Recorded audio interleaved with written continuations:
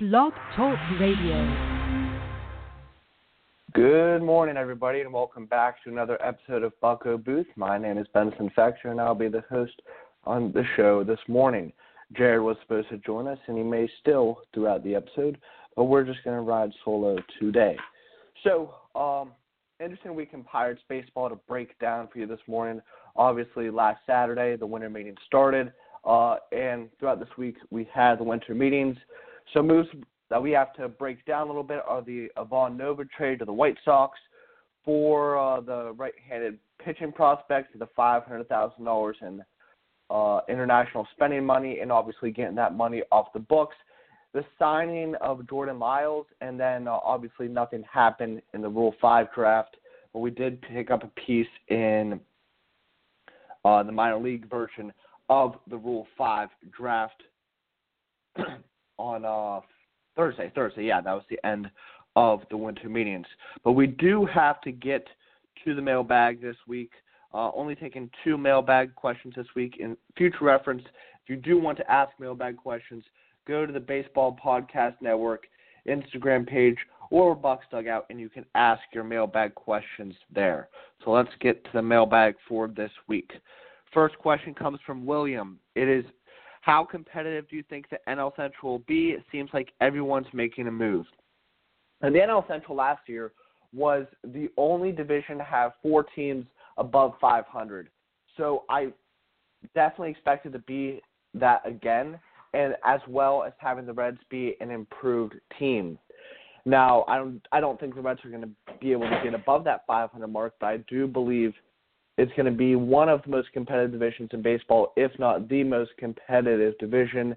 And then the question is, who wins that division? Obviously, my perspective is that the Pirates will be the NL Central champions in 2019. But any of those 4 teams, the Brewers, Cubs, Cardinals, Pirates, could very well win the division in 2019. And it will most likely be a battle to the end. It would not be surprising if there is another game 163 as we had in 2018 to decide the NL Central. Next question is from Cards Network. What is the state of the Pirates rotation after Nova trade? Should they add someone? Now, just a note on the Nova trade itself. I loved it. I thought it was a great move. It gets that $10 million off the books, moves an asset before he becomes a free agent. We get an interesting right-handed prospect in Yordy Rosario, plus the $500,000 in international spending money. And regarding the state of the rotation now, my personal preference is that they go out and they get Gio Gonzalez. We talked about this last week on my so-called holiday wish list for the Pittsburgh Pirates, in which I believe they need to get Jose Iglesias and Gio Gonzalez. They go out, they get Gio Gonzalez as a veteran presence to the rotation with postseason experience, and you can plug him right in there. If not, we have some interesting things to discuss regarding the rotation and what the Pirates may do with that 5th spot, and that's what we're going to talk about right now. And, with Tuesday's trade of Ivan Nova to the Chicago White Sox, the Pirates have 4 clear-cut rotation pieces in place in Jameson Taillon, Chris Archer, Trevor Williams, and Joe Musgrove, assuming that all will be healthy when the first bit of chalk lines the field in 2019. Conventional baseball wisdom says that is one short of a standard rotation. But what if it wasn't? According to Neil Huntington and the Athletic Pirates beat writer Rob Biertempfel, the Pirates could entertain the idea of having strictly bullpen pieces comprise their 5th and final piece in the rotation. An opener, if you will. First, you may be wondering what the heck an opener is. Good on you. Baseball with your swanky new terminology for millennials. Unfortunately, it will not be a musical or a comedy performance preceding a baseball game. If you guess the opposite of a closer, you'd be right. Using bullpen pitchers to start the game and ideally pitch a few innings before having a revolving door of pen arms finish a contest is the closest I could give you to a Webster's definition, a true deviation of baseball tradition. The Rays went full steam ahead with this concept last year as Kevin Cash's squad went 44-34 in opener games. They also plan to utilize the same blueprint this year. The question begs, what could this look like for the Pirates? A key to this recipe is starting the game with one of your better relievers due to the fact that you are obviously going to see the team's best hitters towards the top of the lineup. Starting a game with a back-end, long relief pitcher is a derelict of duty because you would be playing catch-up from Jump Street. The notion that you could start Steven Brault or recently signed journeyman Jordan Lyles, oh yeah, that happened too, by the way, is not one that holds any particular merit. The Rays frequently opened the game last year with high-leverage players who threw gas, with flamethrower Ryan Stanek at the forefront, starting 29 games last season and topping out once at 103 miles per hour.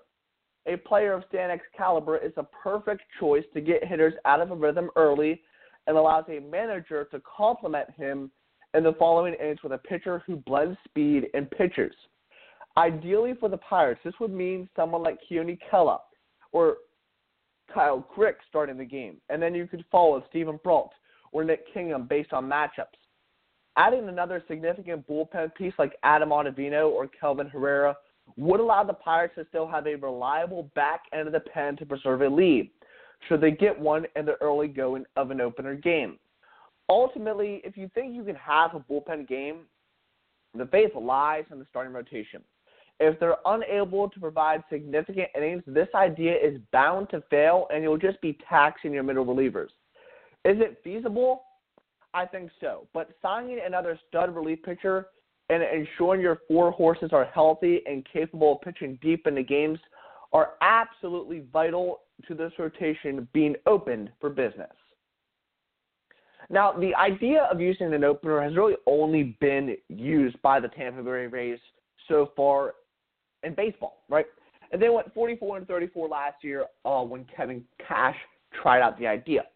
Now, we discussed that the Pirates only needed one win a month to make the postseason in 2018. All we need is one more win a month in 2019 to be a playoff caliber baseball team. Could the opener solve that situation? Right now, if you look at the Pirates rotation, you obviously have the four guys that we outlined, Tyen, Williams, Archer, and Musgrove. But then what happens to that fifth spot? If you look for a standard rotation piece, you look for Nick Kingham, Steven Brault, maybe Clay Holmes, and then you could look to the minors, say maybe JT Brubaker, be stretching a little bit with Mitch Keller. But there are pieces there to fill a fifth spot.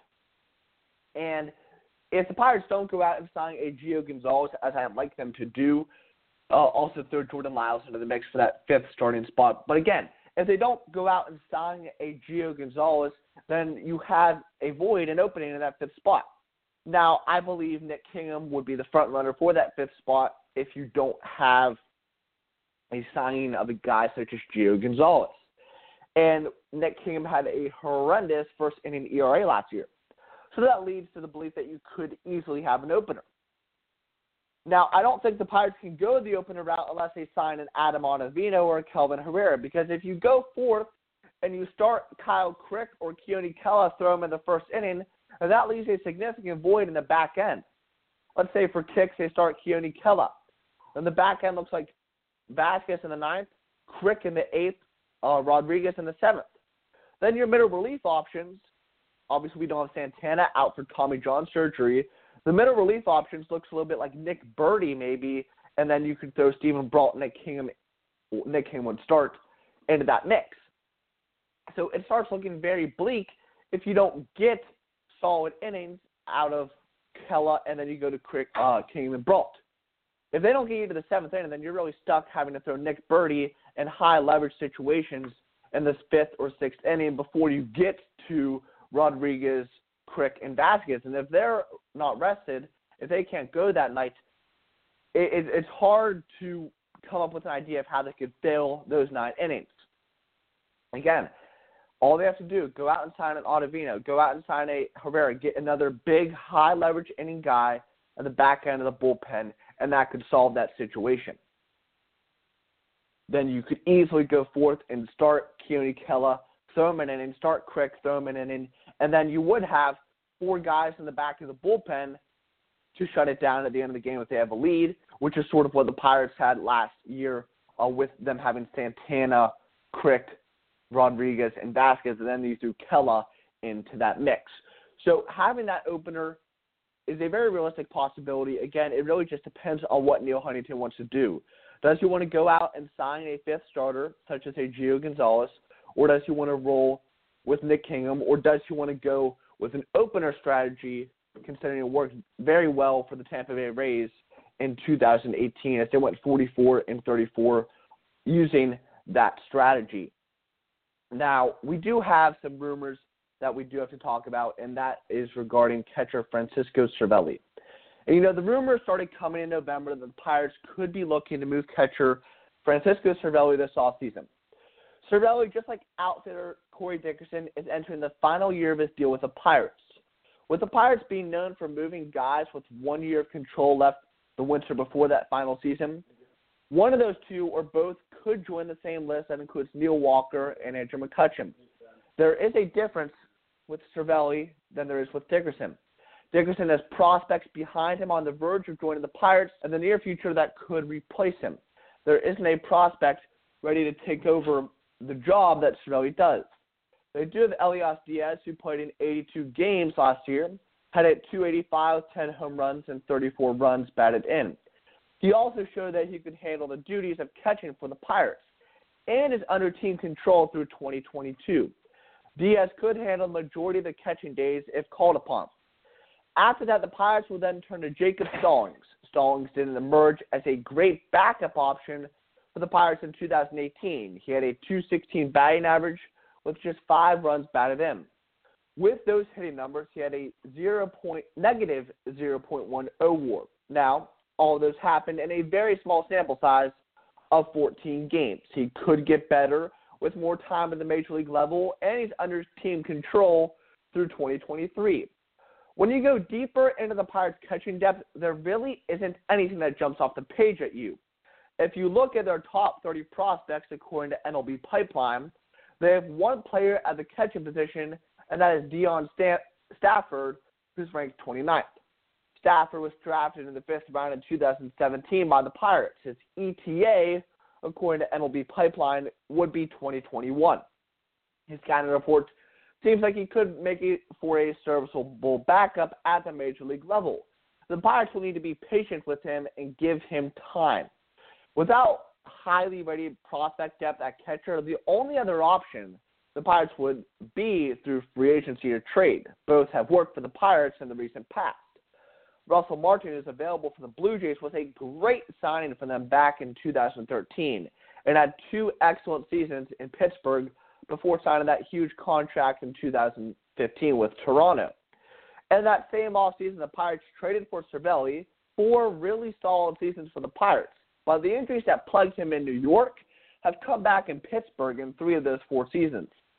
In his first season with the Pirates, he caught 128 games. In the 3 seasons after, he's caught less than 100 games in each of those seasons. The offensive numbers for Cervelli are still there. He had the most home runs and RBIs for a season in his career in 2018. He also had a 2.90 WAR, which is second highest ever in his career. His highest was a 3.50 WAR in 2015 with the Pirates. All of those numbers and the lack of prospect depth indicate the Pirates should look to keep Cervelli for the 2019 season, but maybe look for Stallings and him to share the backup catching duty while they let Diaz take over the majority of the starts at that position. They could also place Cervelli as Josh Bell's backup at first base, which could lead to Bell playing right field as Polanco gets healthy. Even if the Pirates do keep Cervelli for the 2019 season, they need to address the prospect depth at position soon because a duo of Diaz and Stallings may not get it done when you're trying to compete with the Cubs, Brewers, and Cardinals. Now, we've discussed the Cervelli trade for many weeks now as the rumors have stretched all the way back to November as to whether he's going to be traded or not. Now, I've had mixed opinions on whether they should trade him. I originally thought they should because his value is high. The Pirates tend to do this. They tend to offload assets such as they did with Ivan Nova before they become a free agent. Now, it made sense to move Ivan Nova because we have guys behind him that can fill in. It would, in a sense, make sense to move Corey Dickerson because you have guys such as Jason Martin, Brian Reynolds, even a Travis Swaggerty coming up behind him. But there really is nobody behind Diaz and Stallings until Stafford in 2021. That's why you have to keep Cervelli, because they're looking to win a division title in 2019 and potentially even a World Series. That's the Pirates' stated goal and what their realistic goal in 2019. And that can only really be done with Cervelli being on the roster. Now, here's my scenario that I think they should roll with to begin the 2019 season. I don't know if they're going to do this because they have been a little bit particular with Josh Bell, but here's what I think they should do. You start Diaz at catcher, you start Cervelli at first base, and you start Josh Bell in right field until Polanco gets healthy. Josh Bell came up as an outfielder, but then converted to first base as really there was no room in the outfield for him with McCutchen, Marte, and Polanco holding those three spots for the foreseeable future.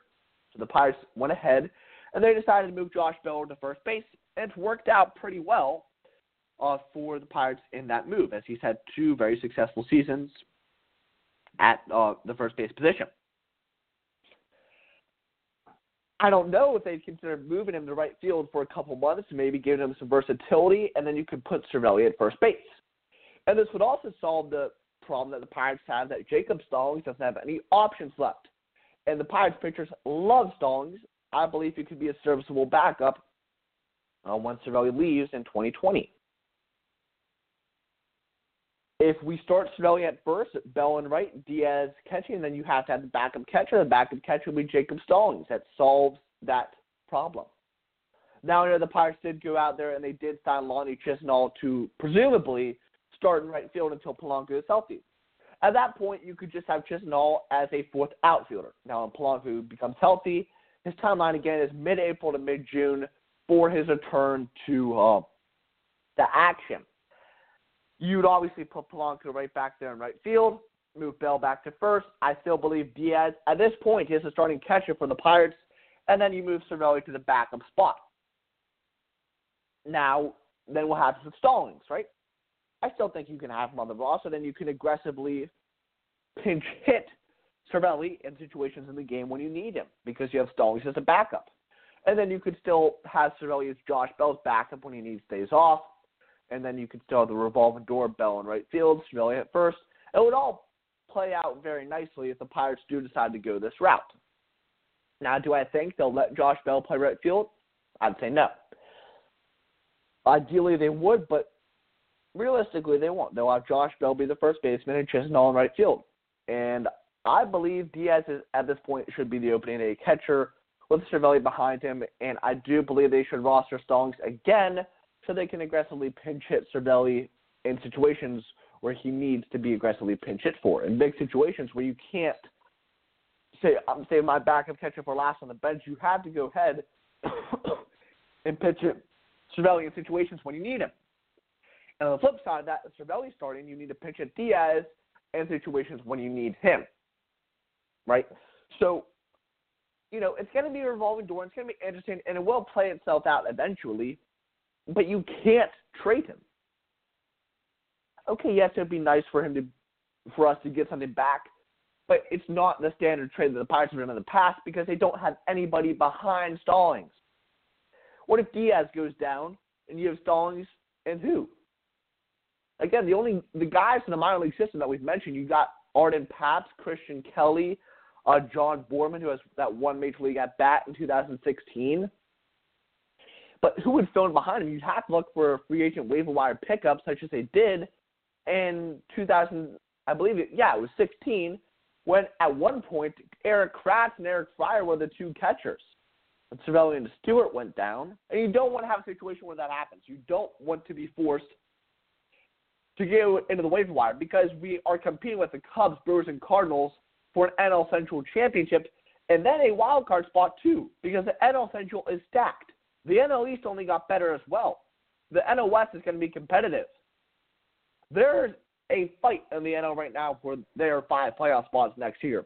And if the Pirates want to have one of those 5 spots, preferably a division title, they have to keep Cervelli. It's a no-brainer, in my opinion.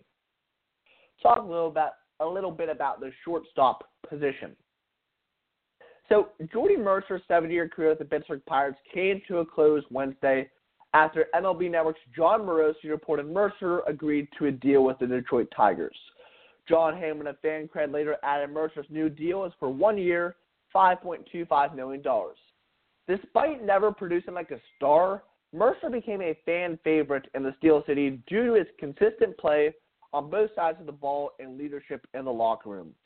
Losing Mercer's production wouldn't normally be a big deal, but the Pirates are in a position where things are looking dire at shortstop. In 31 games last year, presumed starter Kevin Newman struck out 23 times in 95 plate appearances. That's a staggering 26%.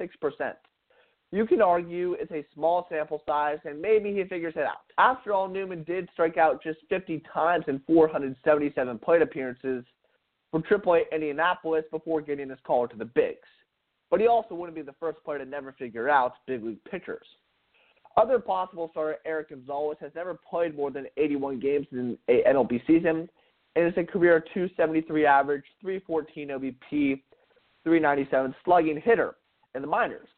Neil Huntington has told Bill Brink of the Pittsburgh Post-Gazette that Gonzalez was a very talented blocks player during his tenure with the Cleveland Indians.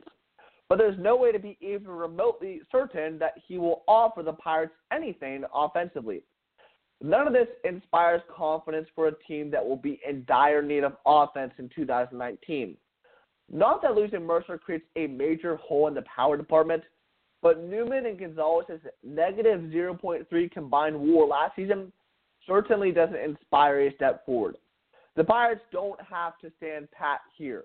They've trimmed payroll, most recently with the trade of Ivan Nova to the Chicago White Sox, and could reallocate that money toward giving its bevy of strong arms some firepower to work with at the plate. That isn't saying the Pirates should splash cash on Manny Machado, but there are options that would conceivably fit their price range. Jed Lowry stands out as one after slashing for a .267 average, a .353 OBP, and a .458 slugging for the Oakland Athletics last season, to go with career highs in home runs with 23 and RBIs with 99. Lowry can play multiple spots in the infield, having played second, third last season, and a shortstop in 2015.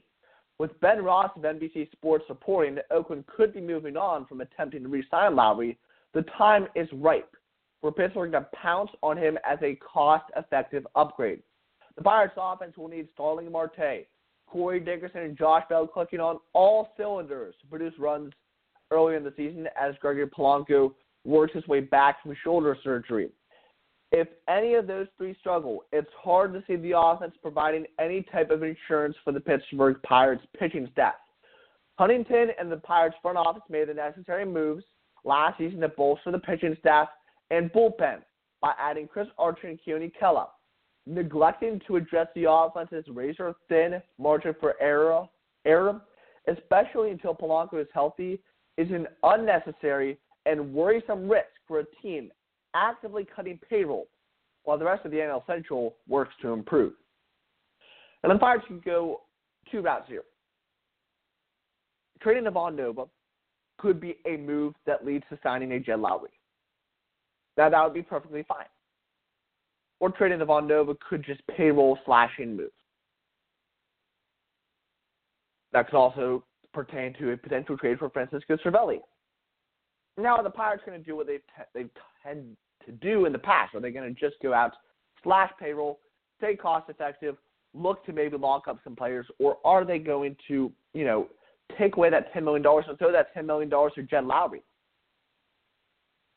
Again, the Pirates actually do have the money to sign Manny Machado. We've talked about this in the past. They do have the money to go out there and get him. Do I think they should? No. There's not necessary at all to throw that money at Manny Machado.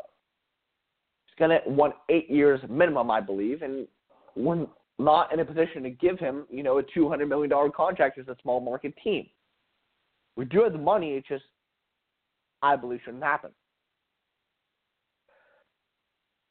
Because, again, you have guys that we need to lock up. I still do want us to re-sign Corey Dickerson. Jameson Tynan, I believe, deserves an extension. Trevor Williams coming up. Joe Musgrove as well.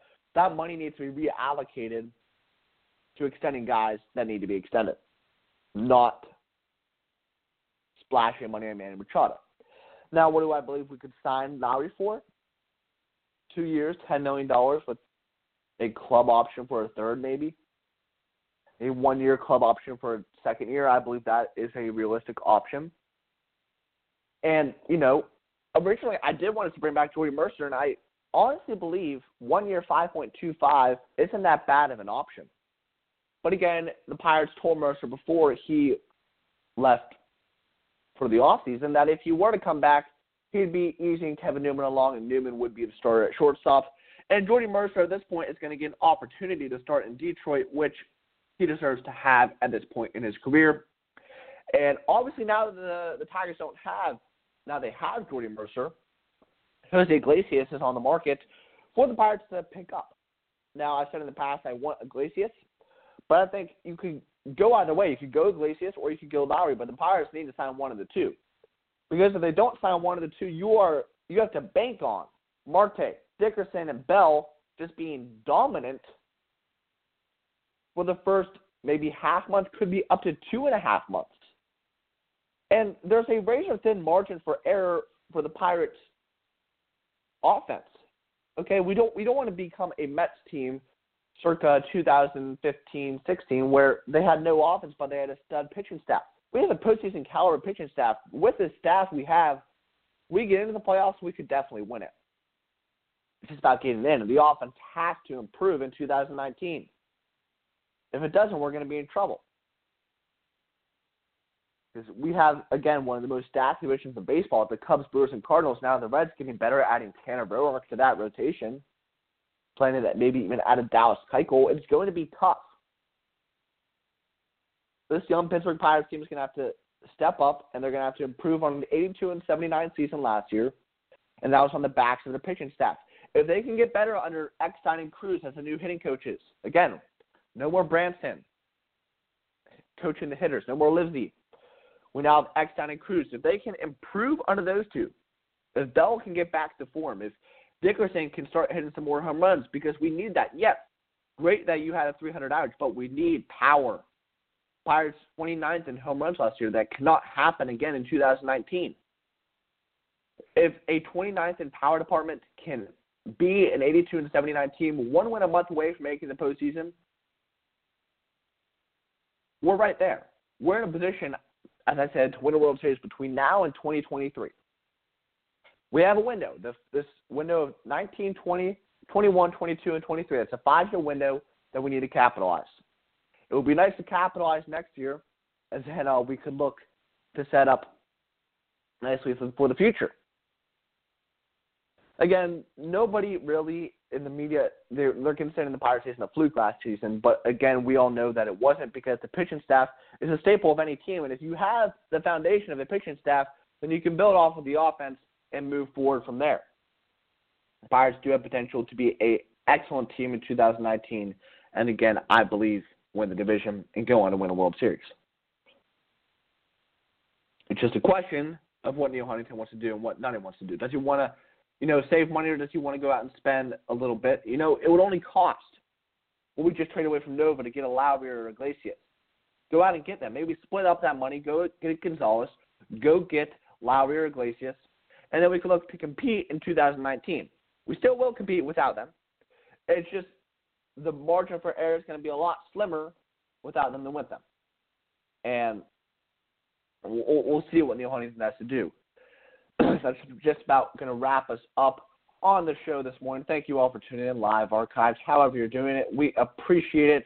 My name is Benson Spector. Make sure to give our host a follow on Instagram, myself at Bucks Dugout, and Jared, who cannot join us this morning, at Pirates Talk Strong. Make sure we are now 17 days from the launch of the Baseball Podcast Network. How many podcasts do we have left together? We have just two more solo Bucket Booth podcasts before the Baseball Podcast Network launches.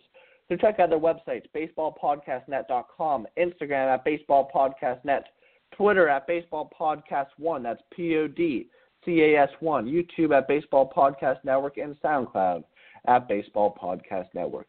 Thank you all for tuning in. We will see you next Saturday. Hopefully, between now and then the Pirates make a move. But the winter means we're excited this week. Enjoy to break it down with you. We will see you again next Saturday, same time, same place. Until then, let's go Bucks.